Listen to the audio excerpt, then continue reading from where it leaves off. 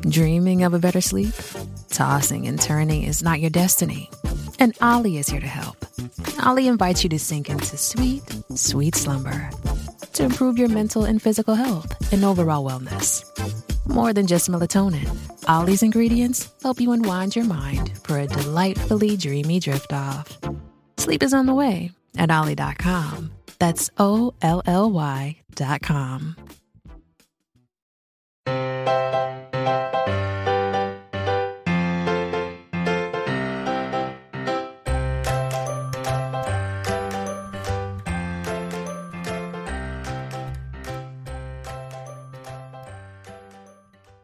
Hi, everyone. Welcome to today's episode of the Professional Book Nerds podcast, sponsored by Overdrive. This is Emma here with your reminder to make sure that you check in with us on TikTok, Instagram, and Twitter. You can find us at Pro Book Nerds. You can also visit our website, professionalbooknerds.com, or send us an email at professionalbooknerds@overdrive.com. For today's episode, we have all the co-hosts here today, Joe and Jill, and we're going to discuss our most anticipated reads of 2023. Hi, friends. Hi. Hello. So this is going to be a really tricky episode, admittedly, because it's barely into January, and I want us to talk about our most anticipated reads for the entire year. I know. And also not have it be like 8 hours long. Right. Yes. And some of which I'm sure haven't even been announced yet. So the caveat to this is that this list is most definitely not exhaustive, but we tried to pick 10 or so titles a piece that we are absolutely the most excited about as of this exact moment we're recording to come out in 2023. So some of these titles I think will be surprises, and others I think you'll be like, yeah, duh. Of course, that was on their list. Right. I think there's quite a few of those that are, duh, of course this is here. Yeah. But also like caveats to this is whatever my brain came up with that I was excited for. And I think the three of us this is just 30 titles that all of us are pretty much equally anticipating eagerly because there's so much overlap between our lists. And also, if we forgot a book, you're bound to hear about it in a couple weeks anyway. Well, that's the thing. Like when we get to The monthly picks, then they sort of get filled in with whatever we may have missed previously on this list. Yay. So let's go ahead and kick off this very jam-packed bookish discussion. I'm going to start with one that doesn't need too much introduction because I have already talked about it 1,000,000,007 times, and it's not even out yet. And that is Happy Place by Emily Henry. This comes out in April of 2023, which, wow, okay, that's this year. So I guess I don't need to say the year. And this follows Harriet and Wynne. This is their second chance romance. They were together and they've broken up, and their whole friend group doesn't know about it. And they're meant to go on their annual vacation to this beautiful little cottage in Maine. And so as not to spoil this sort of last hurrah trip for their friends, they pretend that they're still together. So we've got all the things I love in a romance, a second chance. We've got a one bed trope situation, and Emily Henry just knows how to write a darn good book. So this is Happy Place. I am fortunate enough to have already read it, and I plan on reading it at least twice more this year. And I hope you check it out and let us know what you think. But that was Happy Place by Emily Henry. Such an exciting one to start off with. And you have been gushing about this since you read it for months at this point.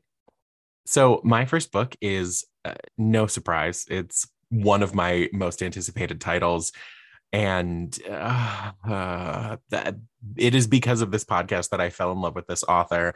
And now several of his books are in my regularly reread cycle. But so out April 25th from TJ Klune, this is In the Lives of Puppets. So we're kind of in this strange little village of strange little homes that are in the branches of a grove of trees. And in these homes live three robots: the fatherly inventor, android Giovanni Lawson, a pleasantly sadistic nurse machine, and a small vacuum desperate for love and attention. Victor Lawson, a human, lives there too. They're a family, hidden and safe. The day Vic salvages and repairs an unfamiliar android labeled Hap, he learns of a shared dark past between Hap and Geo, a past spent hunting humans. When Hap unwittingly alerts robots from Geo's former life to their whereabouts, the family is no longer hidden and safe. Geo is captured and taken back to his old laboratory in the city of Electric Dreams. So together, the rest of Vic's assembled family must journey across an unforgiving and otherworldly country to rescue Geo from decommission, or worse, reprogramming. Along the way to save Geo, amid conflicted feelings of betrayal and affection for Hap, Vic must decide for himself. Can he accept love with strings attached?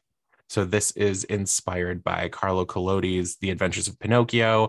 It's very Swiss Family Robinson meets Wall-E, and it's just a standalone fantasy adventure from a beloved author.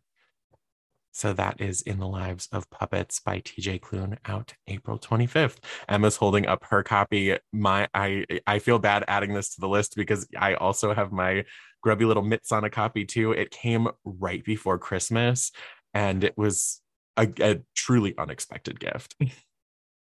It looks so good. And I love that it's got part Swiss Family Robinson vibes. That is one of my favorite. Yeah.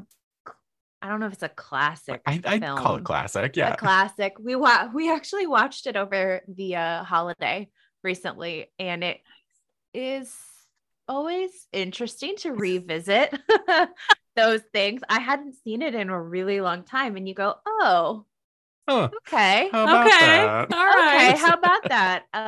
But yeah, I do love the vibe. Yeah. As always, his covers, I think, are really beautiful in a way that kind of tells you exactly what the energy is. So I'm really looking forward to it. I have not read it yet because I was finishing 100 other books, but this is the top of my year to start off with. My first one is The Teachers by Alexandra Robbins. It's out March 14th. I have interviewed Alexandra before for this podcast, and I love all of her books. She's an investigative journalist who will take a particular group or community and kind of go behind the scenes. In this case, she follows three teachers as they navigate a year in the classroom. There's Penny, who's a Southern middle school math teacher who's dealing with like toxic staff cliques at the big school in a small town. Miguel is a special ed teacher in the Western United States who fights really hard for his students, both as an educator and an activist. And then Rebecca, she's an East Coast elementary school teacher who struggles to sort of have a life outside of the classroom. She would, like all of Alexandra's books, she follows them very closely through their kind of point of view of their day-to-day life as teachers in these very different in educational environments. And then interspersed through all of this are different studies and stories from teachers from all over the United States. This book, it does take place during COVID. So like the teachers do kind of grapple with that as part of it, but it's not a major part because a lot of the situations that arise exist for teachers outside of just a pandemic. Just money is a big issue, and just sort of like gaining respect depending on what you teach. And this book blew me away. I read all of her books. I love all of her books. This was just incredible. It was just incredible and incredibly riveting. And even as someone who is friend and related to teachers, there was so much in this that just stunned me. So yeah, that's The Teachers. That sounds so incredibly impactful. I can't wait for that to come out. And man, have our teachers been through a lot the last several years. For real. I have no segue other than to say my next pick is not even close to that. And it is A Day of Fallen Night by Samantha Shannon. This comes out in February. And I feel like I have been hearing about this book for months and months and months, pretty much since it was announced. Samantha Shannon takes readers back into the world of the Priory of the Orange Tree, which was a absolutely huge book. And I believe she was on a podcast with an interview with Adam a couple of years ago to discuss Priory of the Orange Tree. So we return to that world in the prequel. It is a standalone, so you don't need to read Priory to dive into A Day of Fallen Night, but this follows 4 different characters in sort of that same epic universe. I'm going to struggle with the names in this, so apologies. But we have Tunuva Melim, and she's a sister of the Priory. For 50 years, she's trained to slay worms, but none have appeared since the Nameless One, and the younger generation is starting to question the Priory's purpose. To the north, in the queendom of Ines, again, we're struggling here. I love fantasy, but I just gloss over the words in my head. So saying them aloud is fun. We have Sabran the Ambitious has married a new king, narrowly saving both realms from ruin. Their daughter, Glorian, trails in their shadow, exactly where she wants to be. The dragons of the East have slept for centuries. Dumai has spent her life in a, not even going to try to pronounce it, mountain temple, trying to wake the gods from their long slumber. Now, someone from her mother's past is coming to upend her fate. When the Dreadmount erupts, bringing with it an age of terror and violence, these women must find the strength to protect humankind from a devastating threat. Their legacies will shape their world for generations to come. So again, 4 interwoven stories about many different things, some of which includes, I think, bodily autonomy, the future, family, all with a fantasy twist. So I'm very much looking forward to A Day of Fallen Night. It must be said, the cover is stunning. I have a copy sitting here in front of me. It must also be noted that in, I think, Priory of the Orange Tree world fashion, this is a lengthy tome. This is over 800 pages. So fantasy readers rejoice at a lot to sink your teeth into with Samantha Shannon's new book, A Day of Fallen Night, that comes out February 28th. Very excited. Yeah, that book is huge. Like just looking at it, visually giant, but it is beautiful. And as you were reading that, I was reminded of a TikTok I saw yesterday, someone reading a fantasy book out loud, and they're like, what happens in my head? And we're going along, and then says to me, and just kind of like blanks out the names, because that's what it's like. I 100% do that when I'm reading. If I really don't take the time to figure out how to pronounce it, I just kind of like gloss over it in my head. So being faced with reading the description to you all, sorry. The struggle is real.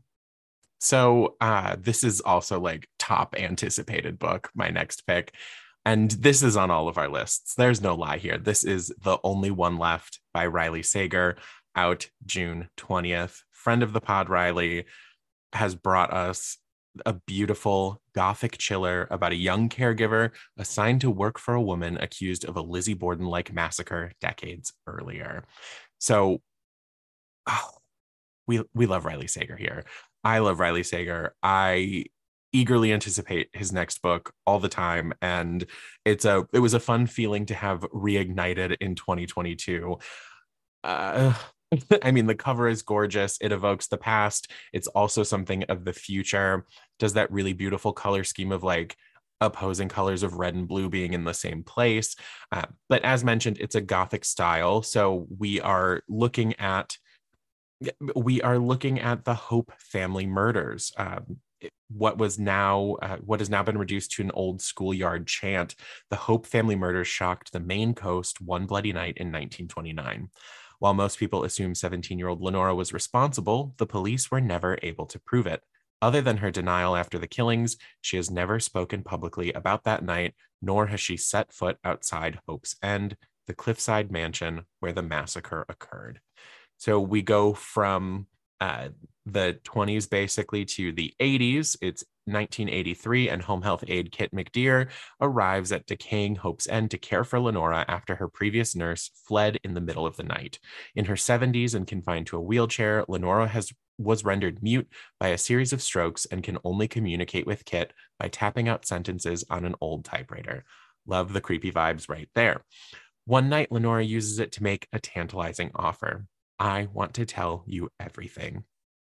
As Kit helps Lenora write about the events leading to the Hope family massacre, it becomes clear there's more to the tale than people know. But when new details about her predecessor's departure come to light, Kit starts to suspect Lenora might not be telling the complete truth, and that the seemingly harmless woman in her care could be far more dangerous than she first thought. I can't wait. I can't wait. It's Stephen King. We're in Maine. Even the cover is like old school Stephen King novel design. 100%. Lizzie Borden vibes. And I think the thing that sits with me the most, and so like, spoiler alert, if you haven't read all of Riley's books yet, but if you did listen to Emma's interview, you already know this, like all of his books leading up to the House Across the Lake were not supernatural, but the whole time you were spent wondering, is it supernatural or isn't it? Until the end when you find out it wasn't. And then the House Across the Lake has that supernatural element involved. That's as much as I'll say. So I think one of my biggest curiosities for this is back to the good old Riley way of like, is this supernatural or isn't it? And I am so excited for that alone, let alone all of the like really solid vibes, taking us to the 80s, unreliable narrators. I'm just really looking forward to this one. So that's The Only One Left by Riley Sager, coming June 20th. Can't come soon enough. I think our group message, I'm pretty sure the minute this was announced, we all absolutely lost it in the group message. You're definitely correct. We did. We probably also all commented on the same Instagram post that Riley put up. Yeah, that sounds correct. The three of us individually, and then also the podcast. And the podcast. Oh, God, so excited. Cannot wait. All right. So my next one is I have some questions for you by Rebecca Mackay. This is out February 21st, so you don't have to wait too long. So a successful film professor and podcaster, Bodie Kane, is content to forget her past, the family tragedy that marred her adolescence, her 4 largely miserable years at a New Hampshire boarding school, and the murder of her former roommate, Thalia Keith, in the spring of their senior year. Though the circumstances surrounding Thalia's death and the conviction of the school's athletic trainer Omar Evans are hotly debated online, Bodie prefers and needs to let sleeping dogs lie. But when the Granby School invites her back to teach a course, Bodie is drawn to the case and its increasingly apparent flaws. In their rush to convict Omar, did the school and the police overlook other suspects? Is the real killer still out there? As she falls down the very rabbit hole she was determined to avoid, Bodie begins to wonder if she wasn't as much of an outsider at Granby as she thought, if perhaps back in 1995 she knew something that might have held the key to solving the case. Yes, please. So this is giving me vibes similar to Ruth Ware's It Girl, which I really enjoyed. We also love a podcast, narrator of a book. A podcast in a book. We love to see it. A podcast in a book. I love my murder stories set at schools. I mean, like a boarding school in New England. Yes, please. So very, very, very excited for this one. I can't wait. We love a whole podcast mystery thing. That could be an episode. I think we've talked about this before. Podcast about podcasts in books. My next pick is Silver in the Bone by Alexandra Bracken. This is the start of a new YA series inspired by Arthurian legend. We've got love, revenge, and pure adrenaline. So this follows Tasman Lark. She's immortal with no magical talent. She was never meant to break into ancient crypts or compete with sorceresses and cunning folk for the treasures inside. But after her thieving foster father disappeared without so much as a goodbye, it was the only way to keep herself and her brother Cable alive. 10 years later, rumors are swirling that her guardian vanished with a powerful ring for Arthurian legend. A run-in with her rival Emery's ignites Tasman's hope that the ring could free Cable from a curse that threatens both of them. But they aren't the only ones who covet the ring. Are we seeing all of these things that we love in YA fantasy? I am already. So of course, as the word spreads about this ring, people start circling. People would kill to have it for themselves. And Emery's is the absolute last person that Tamsin, again, fantasy names, great job here, would choose to partner with, but she needs all the help she can get to edge out her competitors in finding this ring. So together, Emery's and Tamsin dive headfirst into a nest of dark magic. They've got deadly secrets, and they just need to find the ring to save her brother from this curse. So I can't wait. This sounds absolutely fantastic. And this comes out on April 4th. And again, that is Silver in the Bone by Alexandra Bracken, a start to a new series from her. I love me some magic. And yeah, it looks so good. It's got magic. We've got Arthurian legend. We've got like rivals teaming up. A great blend for a new series. Save a sibling. My sass to the names in fantasy was at my own lack of ability to pronounce them, not at the author, just as a side note. Agreed. I don't think there is a world where they shouldn't be like that. Like, I need all of our fantasy and like sci-fi names to be wild so I can continue to gloss over them. Agreed. So I can read Tamsin and Tasman completely wrong in my head and on this podcast. All right. I finally did it. And a big thanks to Emma for suggesting these to me. I read all of the Joe Goldberg novels over my little winter break, and I was hooked. I now cannot wait for the next installment, out April 25th. This is For You and Only You by Carolyn Kepnes. So the books take a cute little departure from the show. If you have watched the show, read the books. I don't know. The books were a big hit for me. Emma's holding up a beautiful copy of You. And it's quite the looker. But so this is For You and Only You, out April 25th. This is where Joe Goldberg decides he is ready for a change. Instead of selling books, he's writing them, and he's off to a good start. Glenn Shoddy, an acclaimed literary author, recognizes his genius and invites him to join a tight-knit writing fellowship at Harvard, of all places.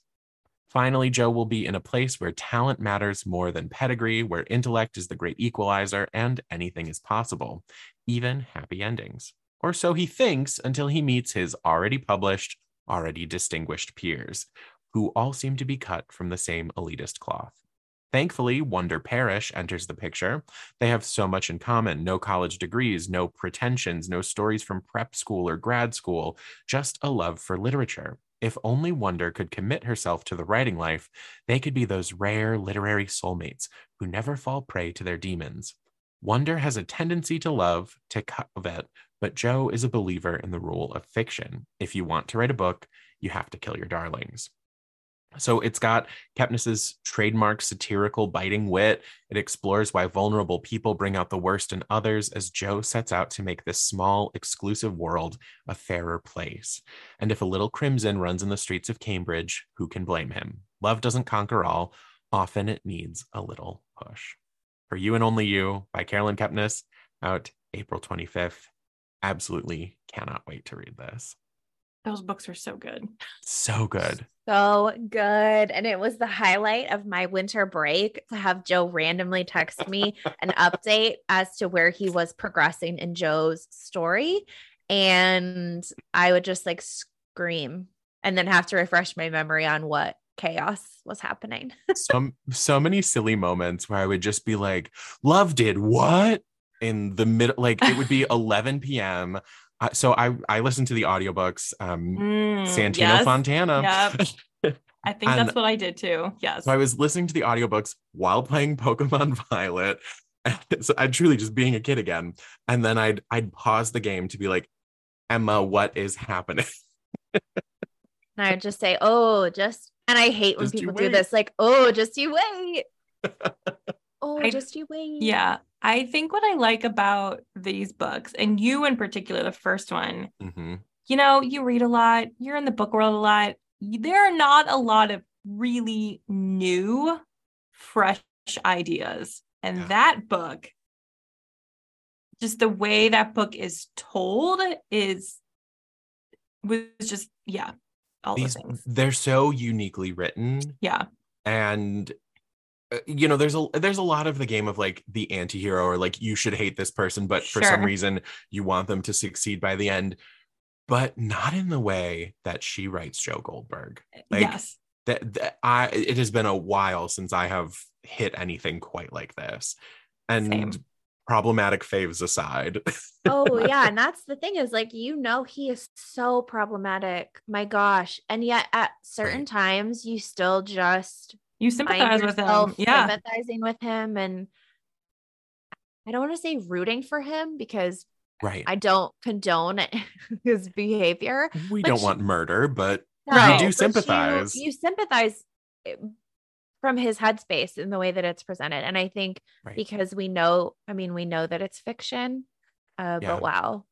And it's just like it does a really good job of over dramatizing someone who is in need of serious help, how that can go so wrong. And like, it makes it easy to relate that like, well, I felt like that, but not like that. And I also really enjoy the way that there is a timeline, but there isn't a timeline, that she really does great work to take us from the kind of early days of iPhone usage in You to like, I believe there's a TikTok mention in the third book. So there's these updates and this progress that you don't feel like Joe lost too much time, but you also don't feel like you made a weird retcon, lost the plot time jump. Right. And what I also really love about these books, aside from the audio narration, Santino Fontana, I will talk about him forever. He's so good. But that I've completely lost my train of thought. What I love about these books is that there is a certain level where you have to suspend your disbelief because we are 4 books in to Joe's behavior. And without spoiling anything, how? Well, it gives like American Psycho vibes where you're not really sure. You know what I mean? Like, absolutely. You get to the end and you're just like, again, like how is he about to be 4 books deep? Correct. Yeah, yes. Absolutely. Yeah. And so you get that vibe. And there's, of course, moments where it's like, well, it could be incompetence. It could be sheer dumb luck. It could be who knows. Yeah. Yeah. Love it. Cannot wait. For sure. Well, moving to something completely different. My next one is Reckoning by V, who is formerly known as Eve Ensler, who is the creator of the best-selling The Vagina Monologues, which is one of my absolute favorite shows and plays. I saw it live in college with a trans woman actress as like in the supporting cast. So good job, my alum. Okay, so this is a memoir. Reckoning invites you to travel the journey of a writer's and activist's life and process over 40 years, representing both the core of ideas that have become global movements and the methods through which V survived abuse and self-hatred. Seamlessly moving from the internal to the external, the personal to the political, Reckoning is a moving and inspiring work of prose, poetry, dreams, letters, and essays drawn from V's lifelong journals that takes readers from Berlin to Oklahoma to the Congo, from climate disaster, homelessness, and activism to family. Unflinching, intimate, introspective, courageous, Reckoning explores ways to create an unstoppable force for change, to love and survive love, to hold people and states accountable, to reckon with demons and honor the dead, to reclaim the body, and to see oneself as connected to a greater purpose. It reimagines what seems fixed and intractable, providing a path to understand one's unique experience as deeply rooted in the world, to break through one's own boundaries, and to write oneself into freedom. that sounds delightful. I mean, delightful is the wrong word for it. It powerful. And powerful. Yeah. So it's out January 31st. So only have to wait a few more weeks. Hey, and good on you for finding some books that we don't have to wait too long for. I feel like I know. So in the middle of the year, you'll get this little treat. I know. Yeah. Just in time for my next pick that comes out July 18th. So this is A Twisted Love Story by Samantha Downing. This comes out July 18th.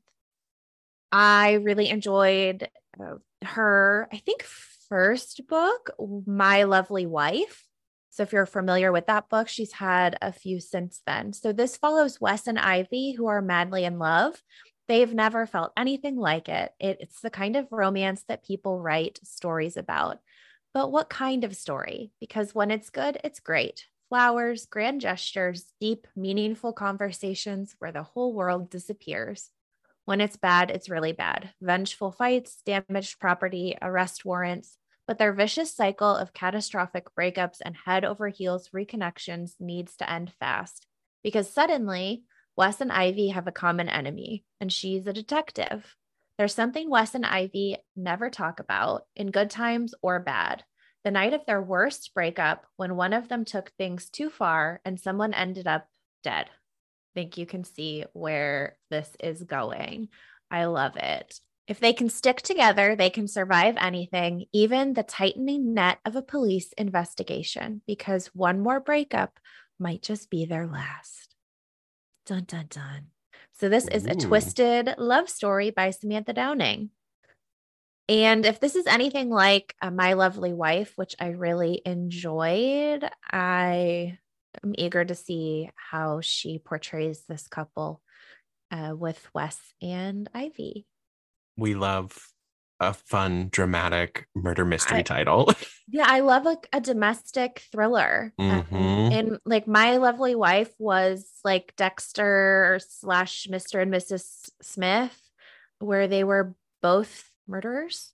So an interesting twist on that kind of, you don't know what goes on behind closed doors. Another great thriller. And so I'm interested to see what she brings to the table in this book as well. All right. We love to hear it. For my next pick, since I have thanks to Emma, now I have a thanks to Jill. Because of Jill's many glowing recommendations of this author, I am now hooked and eagerly awaiting this March 14th release. My next pick is Vera Wong's Unsolicited Advice for Murderers by Jessie Q. Sutanto. Vera Wong is a lonely little old lady, a lady of a certain age, I should say, who lives above her forgotten tea shop in the middle of San Francisco's Chinatown. Despite living alone, Vera is not needy. Oh no. She likes nothing more than sipping a good cup of oolong and doing some healthy detective work on the internet about what her Gen Z son is up to. Then one morning, Vera trudges downstairs to find a curious thing, a dead man in the middle of her tea shop. In his outstretched hand, a flash drive. Vera doesn't know what comes over her, but after calling the cops like any good citizen would, she sort of swipes the flash drive from the body and tucks it safely into the pocket of her apron. Why?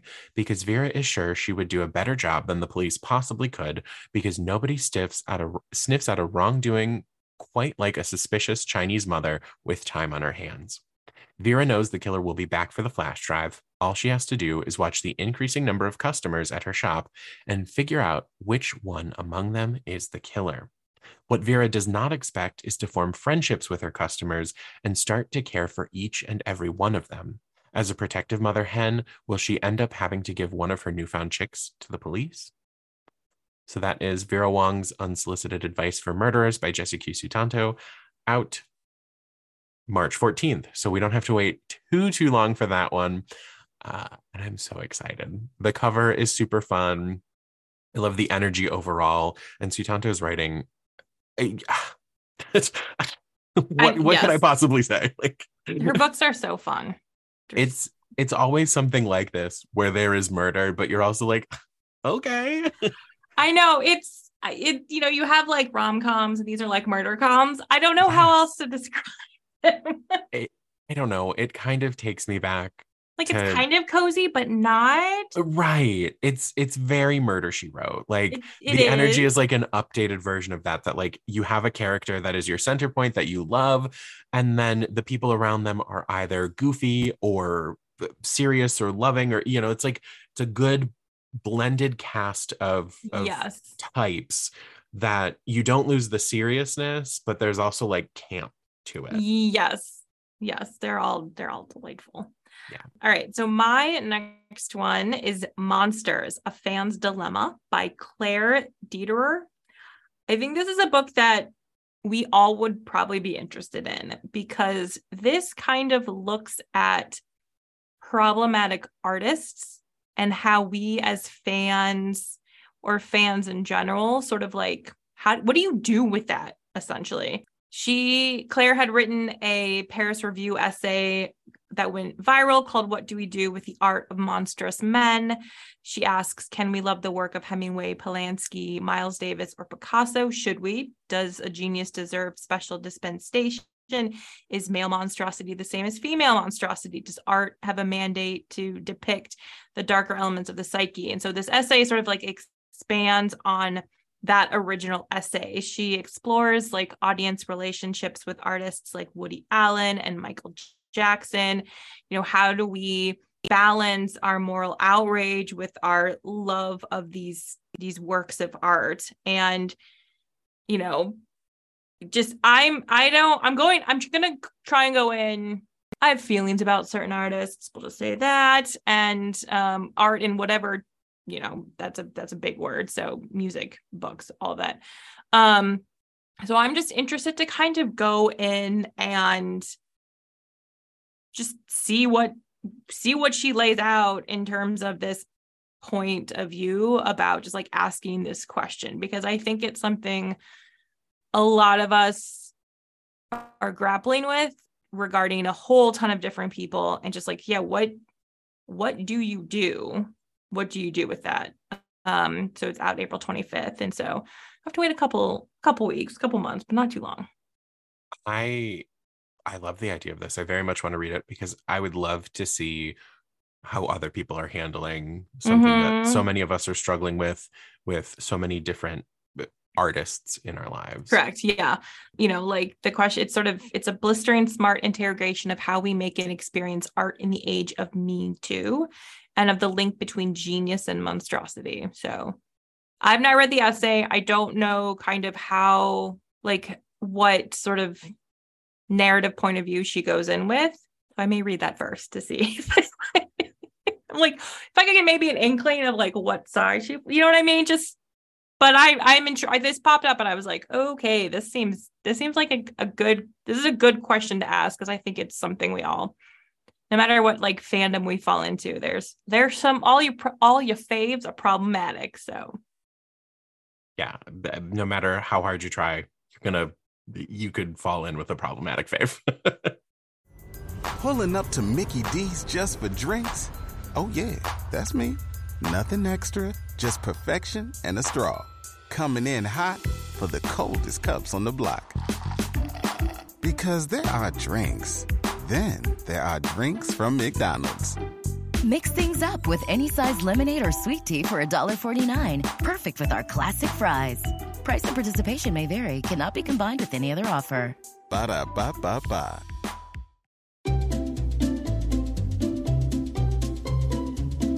Hello, and welcome to Novel Conversations, a podcast about the world's greatest stories. I'm your host, Frank Lavallo, and for each episode of Novel Conversations, I talk to two readers about one book. And together, we summarize the story for you. We introduce you to the characters, we tell you what happens to them, and we read from the book along the way. So if you love hearing a good story, you're in the right place. Our 9th season is coming this fall. Tune in to hear from some of the all-time great authors, Charles Dickens, Jules Verne, F. Scott Fitzgerald, and more. Subscribe to Novel Conversations wherever you listen to podcasts.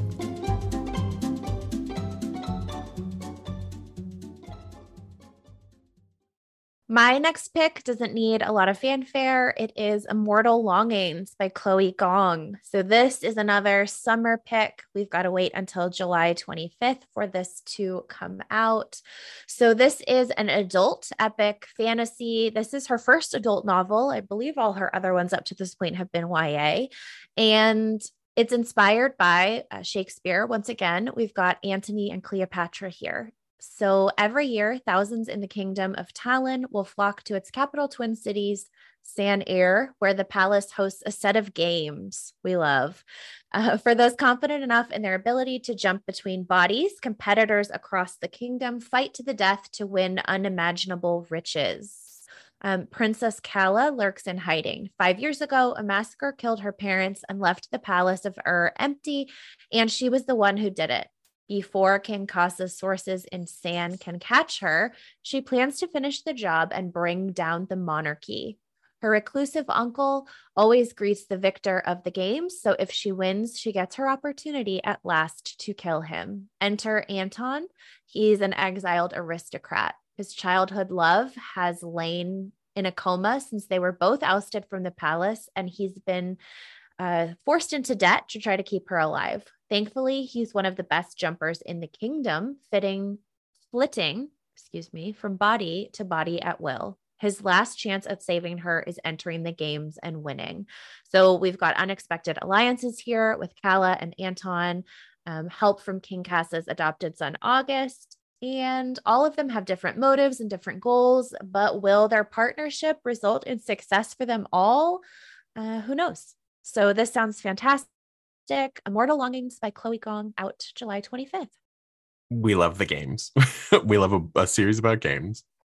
My next title, out May 2nd, is a continuation of the Percy Jackson universe.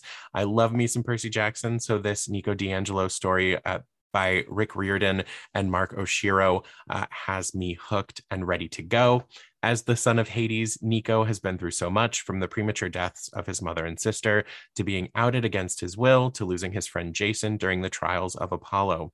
But there is a ray of sunshine in his life, literally. His boyfriend, Will Salas, the son of Apollo. Together, the two demigods can overcome any obstacle or foe. At least, that's been the case so far. Now, Nico is being plagued by a voice calling out to him from Tartarus, the lowest part of the underworld. He thinks he knows who it is, a reformed titan named Bob, whom Percy and Annabeth had to leave behind when they escaped Hades' realm. Nico's dreams and Rachel Dare's latest prophecy leave little doubt in Nico's mind that Bob is in some kind of trouble. Nico has to go on this quest, whether Mr. D and Chiron like it or not. And of course, Will insists on coming with. But can being made of light survive in the darkest part of the world? And what does the prophecy mean that Nico will have to leave something of equal value behind? Nico will have to face demons both internal and external as his relationship with Will is tested to the core in the standalone adventure featuring two of the most popular characters in the Percy Jackson saga. So that is The Sun and the Star by Rick Riordan and Mark Oshiro, out May 2nd. A note for our listeners, if you are looking for our usual link to this in the episode description, it is going to take you to Rick Riordan's website, because how some pre-release things work, this title just isn't able to be listed yet, but it will eventually, very soon, or like closer to May, pop up in our usual spaces. So a note on that. But that's I'm really looking forward to it. Percy Jackson was another series on my list of always meant to read them, and then a couple years ago I just finally did it, and sure glad I did. Pre-releases are so fun sometimes. Don't you just love it? That sounds really fun. My next one I don't have to talk too much about, because by the time you are listening to this episode, we will have had an interview with the author on the podcast. So this is How to Sell a Haunted House by Grady Hendrix. And it's all about families and haunted homes and selling them and the things that haunt us all in more ways than one. So that's all I'll say, because you can go listen to the interview Joe did with Grady, and that's probably going to be way more interesting than me telling you about this. It's such a great book, and it made me more emotional than I anticipated. His books are so good. I love all of his books, and he's just delightful to talk to. So He is. He was a true delight, and I'm excited to have all of you listen to it. My next pick is a cheeky 2 picks, so I will be super brief. We have Secretly Yours by Tessa Bailey, and she already announced the second book in this world, Unfortunately Yours. So both of these books come out this year, with Secretly Yours out sooner. We've got a February 7th date for that, followed by Unfortunately Yours, which is out June 6th. I don't know that I need to say tons more other than it's a classic rom-com from Tessa Bailey. So it follows her normal style. In Secretly Yours, you have a neighbor gardener and a professor. We like our tropes here, so I'm just going to let you assume what takes place in this. But she has her sort of standout characters in these that follow, in my opinion, a wonderful formula to romance. And I've thus far just been really charmed by everything I've read from Tessa Bailey, and I can't wait to dive back in and see where she takes us with some new characters. So both of these books are set in Napa, which what a gorgeous setting to have these different romances take place. Just for the briefest of blurbs, Secretly Yours follows Hallie, but she had a crush on Julian at 14. They almost kissed. It was traumatic, and nothing more came of it. Years later, he's returned to their small town in Napa, and Hallie is hired to revamp the gardens at his family's winery and estate. He's now a Stanford professor. And there's a drunken evening. They have opposite personalities. They've suddenly been forced back together in this same small town where they grew up. They've got to get over the events of the past and address feelings of the present. So all of the things that I love, that's Secretly Yours. And then check out Unfortunately Yours if you're interested in seeing what else Tessa Bailey has going on in this universe. Again, that follows a down on her luck Napa heiress and a marriage of convenience. So if that sounds intriguing to you, I definitely recommend you check both of those out. My next pick, out May 30th, is from Manuel Betancourt. This is The Male Gazed on Hunks, Heartthrobs, and What Pop Culture Taught Me About Desiring Men. So this kind of features deep dives into thirst traps, drag queens, Antonio Banderas, and telenovelas, all in service of helping us reframe how we talk about desiring men. It's an insightful memoir in essays, and it is much coming of age as coming out. So it's overall, it's about kind of looking at the thrall of masculinity, examining its frailty and attendant anxieties, even as it focuses on potential. So Betancourt suggests that it isn't necessarily ripe for destruction or even outright destruction amid so much talk about its inherent toxicity, and it looks back over decades worth of pop culture attempts to codify and reframe what men can be, wear, do, and desire. So the book works to establish that to gaze at men is still a subversive act. And it kind of touches on how he continually found himself asking while he was growing up, do I want him or do I want to be him? So this mingles personal anecdotes with cultural criticism to offer an exploration of intimacy, homoeroticism, and the danger of internalizing too many toxic ideas about masculinity as a gay man. So that is The Male Gazed by Manuel Betancourt, out May 30th. This one's really good. I think all of our books sound really good. We know how to pick them. I'm just really excited to kind of reflect on some things that I'm sure I can relate to that I didn't even realize when I was growing up. And also to see how someone who was coming from Colombia grew up with different social pressure entirely, but then, you know, how things like Disney films and teen heartthrobs and Saved by the Bell changed his perception. So I think it'll be really enlightening. Absolutely. My next one is The Golden Frog Games by Claribel A. Ortega. I will be fully 100% transparent. This might be the one book I am the most looking forward to this year. I loved The Witchlings so much, and I'm so excited for this sequel. So, Seven, Valley, and Thorn are back. This time, the 12 towns are gathering for a legendary magical tournament, the Golden Frog Games. And Ravenskill is hosting it this year. And of course, all eyes are on the famous Spares because of their amazing work in the Witchlings. And Thorn is ready to compete as a champion, but when a forbidden hex is used to turn her fellow champions to stone, suspicion lands on the Witchlings. And so this amazing group of friends have to gather together and save their little magical world. And I'm so excited. So much. This book The Witchlings was so good, and I'm so excited for this. Yeah, so good. I am like feral waiting for this release. Like little gremlin under the bridge, waiting for the book. Like grab your hands, grab your hands. Please give me now, because it's like a perfect, cute series, and I want more. I know the characters are so fun. It's just this. Oh God, so good, so good. It looks so good. I've really got to get it on my list to read this year. I've heard literally nothing but fantastic things. So my next pick is A Crown of Ivy and Glass by Claire Legrand. This comes out May 9th, and this is her adult debut, I believe. And it's a fantasy romance, big shocker. It's touted as being for fans of Bridgerton and A Court of Thorns and Roses. So those are two of my favorite things, obviously.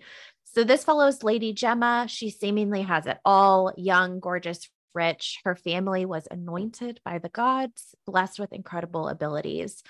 Except for her. She possesses no magic, and instead her body is actually sick from the magic. It acts like a poison to her. So she's the only one in her family of seemingly talented and blessed who is not responsive to the magic like they are. She meets a devastatingly handsome Talon. Love the names here again. And he's got his own set of issues. His family destroyed themselves, seduced by a demon, and he was the only survivor. So he's determined to redeem the honor of the family. Intrigued and enchanted, Gemma proposes a bargain. She'll help Talon navigate high society if he helps her destroy the Basques. They're a mysterious family that their family is embroiled in a blood feud with. To help each other. We love this, where like, I'll help you, you help me. But what happens while we're trying to achieve our own goals? I sense romance. So they are inexorably drawn towards each other with all-consuming passion. I love when just, things get complicated when you fall in love and you got to reassess your priorities. So this just sounds wonderful. This is the start of a new series, I believe.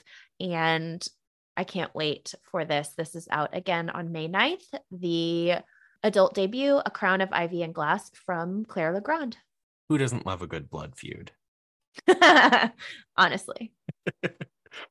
My next pick out March 7th. This is Old Babes in the Wood by Margaret Atwood. I haven't read a short story collection in a minute, and so this one is on the top of my list. You can't go wrong with the acclaimed and award-winning author of The Handmaid's Tale. So this is a collection of short stories that look deeply into the heart of family relationships, marriage, loss, and memory, and what it means to spend a life together. So there are 15 extraordinary stories in here, some of which have appeared in The New Yorker, New York Times Magazine.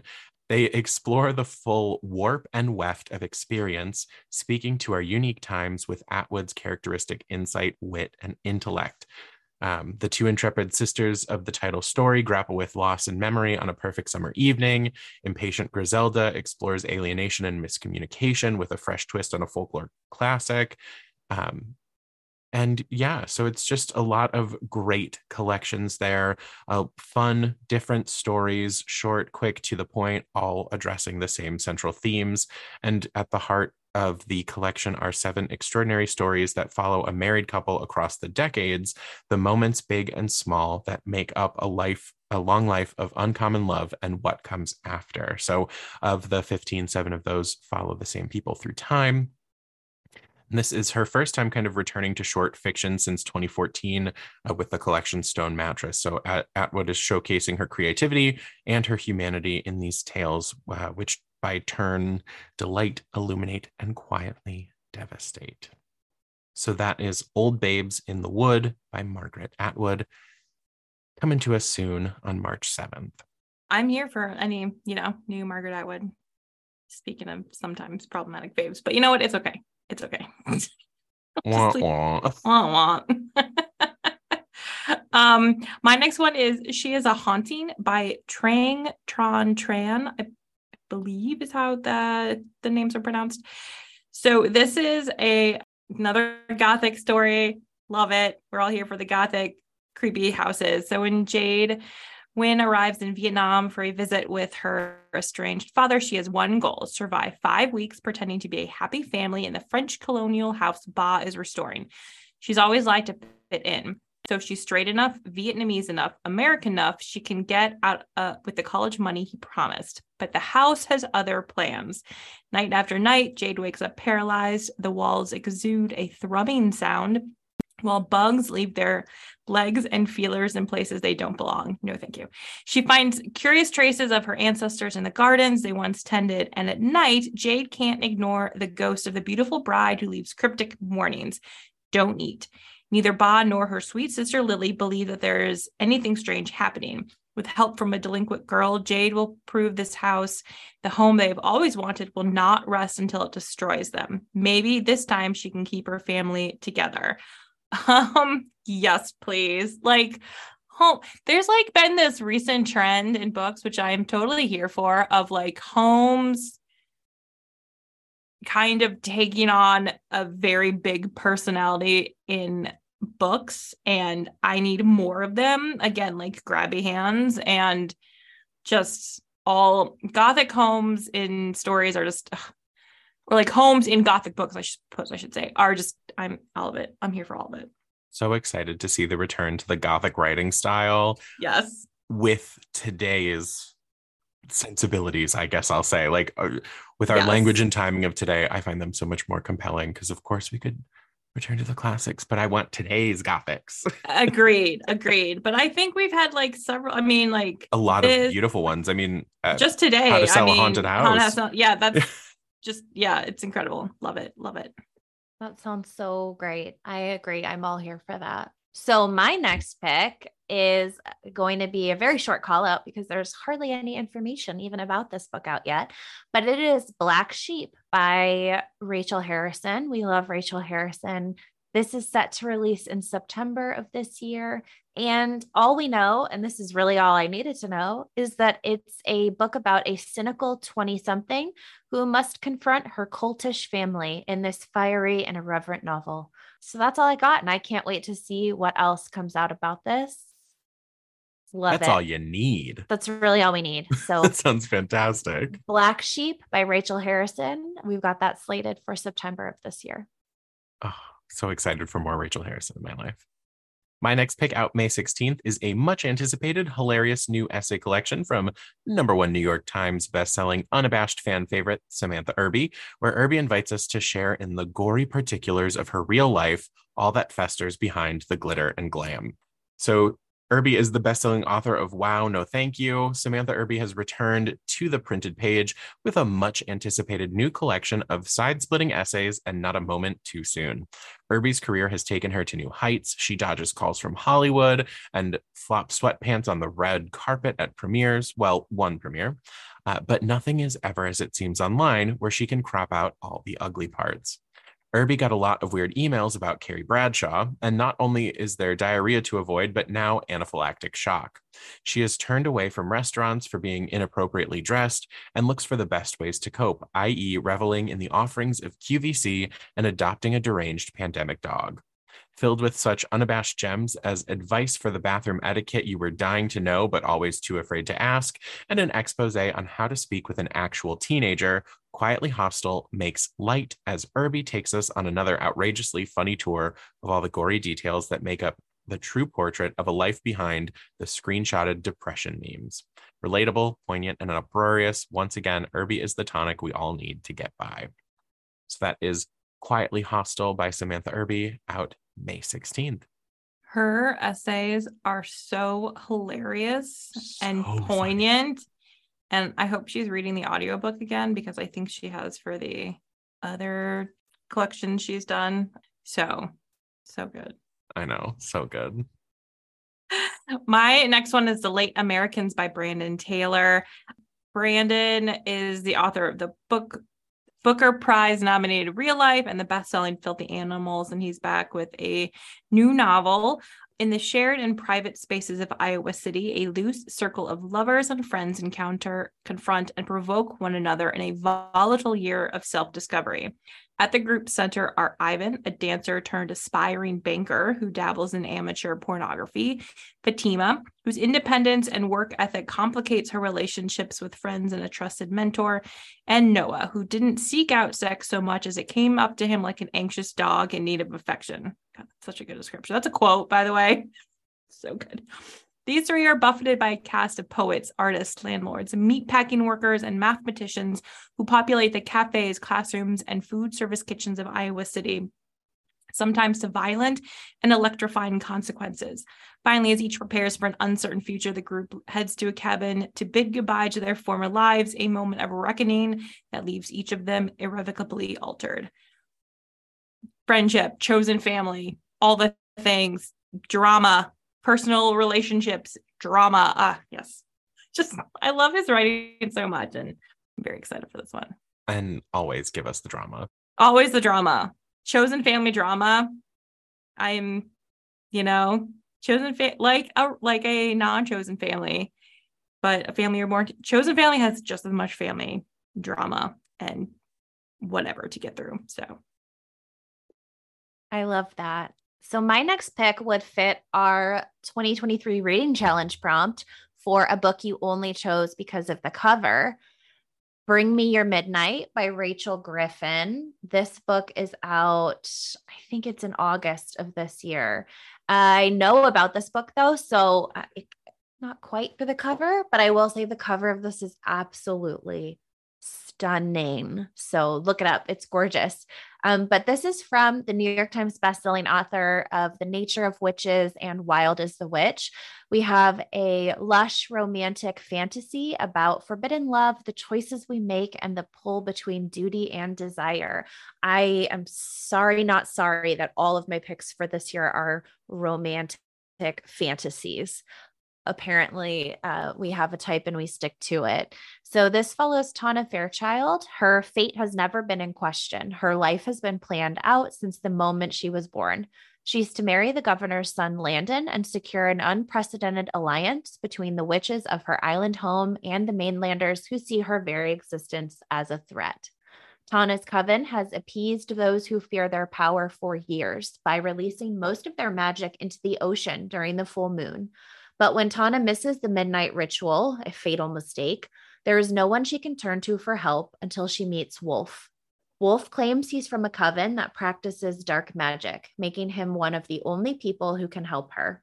But he refuses to let Tana's power rush into the sea, and instead teaches her his forbidden magic, a magic that makes her feel powerful and alive. As the sea grows more violent, her coven loses control of the currents, a danger that could destroy the alliance as well as her island. Tana will have to choose between love and duty, between loyalty to her people and loyalty to her heart. Marrying Landon would secure peace for her coven, but losing Wolf and his wild magic could cost her everything else. Yep. So that's Bring Me Your Midnight by Rachel Griffin. Cool love triangle. We love to see it. I mean, for the most anticipated of the year, I'm really leaning into those elements that I can always count on. Emma, you like what you like, and I love that about you. And because of your passion for fantasy romance, I have decided to challenge myself this year and shoot for a fantasy title. So I am starting off with a new series coming July 25th, This is The Sun and the Void from Gabriela Romero Lacruz. It's a lush world inspired by the history of folklore of South Africa, and it's a sweeping epic fantasy of colonialism, ancient magic, and two young women's quest for belonging. So, stuck living on the edges of society, her only salvation lies in an invitation from her grandmother she's never known. But the journey is dangerous, and prayer can't always avert disaster. This is Rihanna. She is attacked by creatures that stalk the region. She's on the verge of death until her grandmother, a dark sorceress, intervenes. Now dependent on the Donya's magic for her life, Rihanna will do anything to earn and keep her favor, even the bidding of an ancient god who whispers to her in the night. Then, of course, there's Ava, who is listed as illegitimate and of mixed heritage. She is her family's shame. She tries her best to perfect and to hide her oddities, but Ava is hiding a secret. Magic calls to her. Ava knows she should find the way to fight the temptation. Magic is the sign of the dark god, and using it is punishable by death. Yet it's hard to deny power when it has always been denied to you. She's walking a dangerous path, one that gets stranger every day. And in the end, she'll become something she never imagined. So that is The Sun and the Void. It is the Warring Gods series, book 1 by Gabriela Romero Lacruz, out July 25th. That sounds really good. And we are also apparently all on the same wavelength, because I also have a magic witch related book up next. My next one is Venko by Sherry Dimeline. So millennial Lucky St. James is barely hanging on when she learns she'll be evicted from the tiny Toronto apartment she shares with her cantankerous but loving grandmother Stella. But then one night, something strange and irresistible calls out to Lucky. She burrows through a wall to find a tarnished silver spoon humming with otherworldly energy, etched with a crooked-nosed witch and the word Salem. Lucky is familiar with the magic of her indigenous ancestors, but she has no idea that the spoon connects her to a teeming network of witches across North America who have anxiously awaited her discovery. Enter Venko, a front company fueled by vast resources of dark money. Its name is an anagram of coven. Venko's witches hide in plain sight wherever women gather. Tupperware parties, mommy and me classes, suburban book clubs. Since colonial times, they have awaited the moment the 7 spoons will come together and ignite a new era, returning women to their rightful power. But as reckoning approaches, a very powerful adversary is stalking their every move. He's Jay, a roguish and deadly witch hunter as old as witchcraft itself.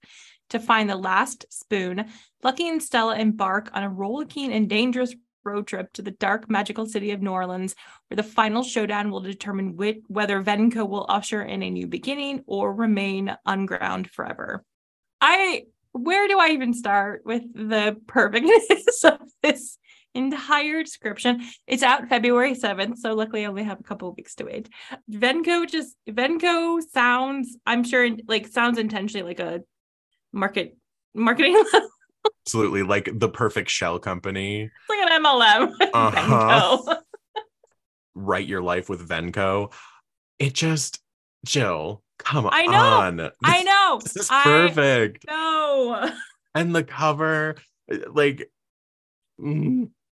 I am so excited for this now. I know. I'm aware. I know. That's why I brought it. That's why I brought it. Yes. I can't wait. We have so many good picks in this, if I do say so myself. My final official pick is The Brothers Hawthorne by Jennifer Lynn Barnes. I don't feel like this needs any introduction other than to say that we revisit the world of the Inheritance Games trilogy, this time from Grayson Hawthorne and Jameson Hawthorne's perspective. So if you were clamoring for more of these two gentlemen in the Inheritance Games, here you go. Jennifer Lynn Barnes is happy to oblige. So this is out August 29th of this year. And again, it revisits the world of the Hawthornes. I can't wait. I can't wait. Team Jameson, by the way. So if you're into, the whole love triangle thing, as we see often in young adult, I'm just excited to see things from these two perspectives. From the Inheritance Games trilogy, we obviously got to see things through Avery's perspective, and now we get to see it through the two brothers. So this is the Brothers Hawthorne, and this is out in August. And I know we don't have too much longer to wait to return back to this world, because she's also working on a book called The Grandest Game. I don't have any details on that, but I don't think there'll be any shortage of the Hawthorns. Sounds like a great year for Jennifer Lynn Barnes lovers. Yeah, and the cover. It's good. It's stunning. Had to be said. Had to be said. For my last pick, I went with my first ever live event. This is out June 20th. It's 0 Days by Ruth Ware. So Ruth is returning with this adrenaline-fueled thriller that combines Mr. and Mrs. Smith with The Fugitive, about a woman in a race against time to clear her name and find her husband's murderer. Hired by companies to break into buildings and hack security systems, Jack and her husband, Gabe, are the best penetration specialists in the business. But after a routine assignment goes horribly wrong, Jack arrives home to find her husband dead. To add to her horror, the police are closing in on the suspect, her. Suddenly on the run and quickly running out of options, Jack must decide who she can trust as she circles closer to the real killer in this unputdownable and heart-pounding mystery from an author whose propulsive prose keeps readers on the hook and refuses to let anyone off until all has been revealed. That last is a quote from Shelf Awareness. So this is 0 Days by Ruth Ware, coming to us June 20th.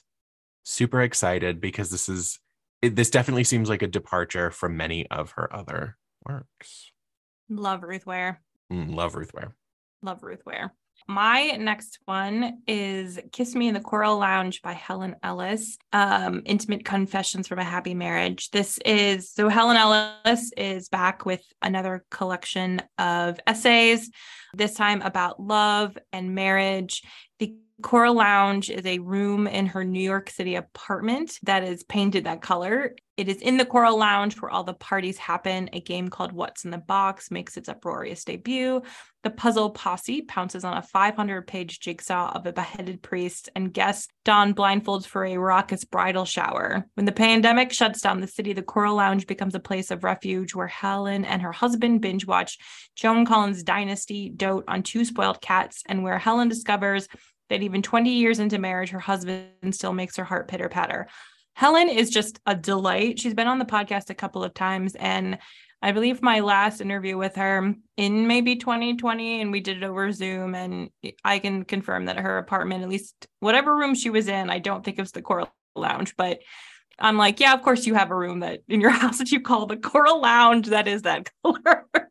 She's a very bright and bubbly and sparkly personality, and I love her writing, and I'm super excited to read about, her relationship with her husband, who will make appearances sometimes in her story or her essays, but now it's sort of focused on that, and so I'm excited for this one. So it's out June 13th. I love anyone who has the energy that causes them to name specific rooms in their house, to have to give a name for their home. Yes. I aspire to be one of those people. So yes, she's just big respect. Big respect. Yeah. Helen is a delight. I can't wait.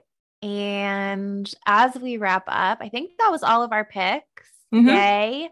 Our most anticipated reads of 2023. I'm doing a little bit of a cheat and giving a call out. I'm also looking forward to Crescent City 3 by Sarah J. Maas, which I am positive will come out in 2023. I'm not positive. I'm just really, really, really hoping that we have a release date announcement soon. So I want that for you, Emma. Yay. It would be I would love an announcement. Great. It would be so great if we could have that out in 2023. If not, tack it on to the list for 2024. With that, thank you so much for listening to this jam-packed episode of the Professional Book Nerds podcast. We are so excited that you spend even a minute with us every week. So thank you and happy reading. Happy reading. Happy reading. Readers can sample and borrow the titles mentioned in today's episode on Overdrive.com, and our library friends can purchase these titles in Marketplace. Professional Book Nerds is proud to be an Evergreen Podcast signature program. To learn about other Evergreen podcasts, visit evergreenpodcast.com. Our podcast is produced, recorded, and edited by Emma Dwyer, Jill Grunewald, and Joe Skelly, and presented by Overdrive. To learn more, visit professionalbooknerds.com. With Lucky Land Slots, you can get lucky just about anywhere. Dearly beloved, we are gathered here today to... Has anyone seen the bride and groom? Sorry, we're here. We were getting lucky in the limo and we lost track of time. No, Lucky Land Casino, with cash prizes that add up quicker than a guest registry. In that case, I pronounce you lucky. Play for free at LuckyLandSlots.com. Daily bonuses are waiting. No purchase necessary. Void where prohibited by law. 18+. Terms and conditions apply. See website for details.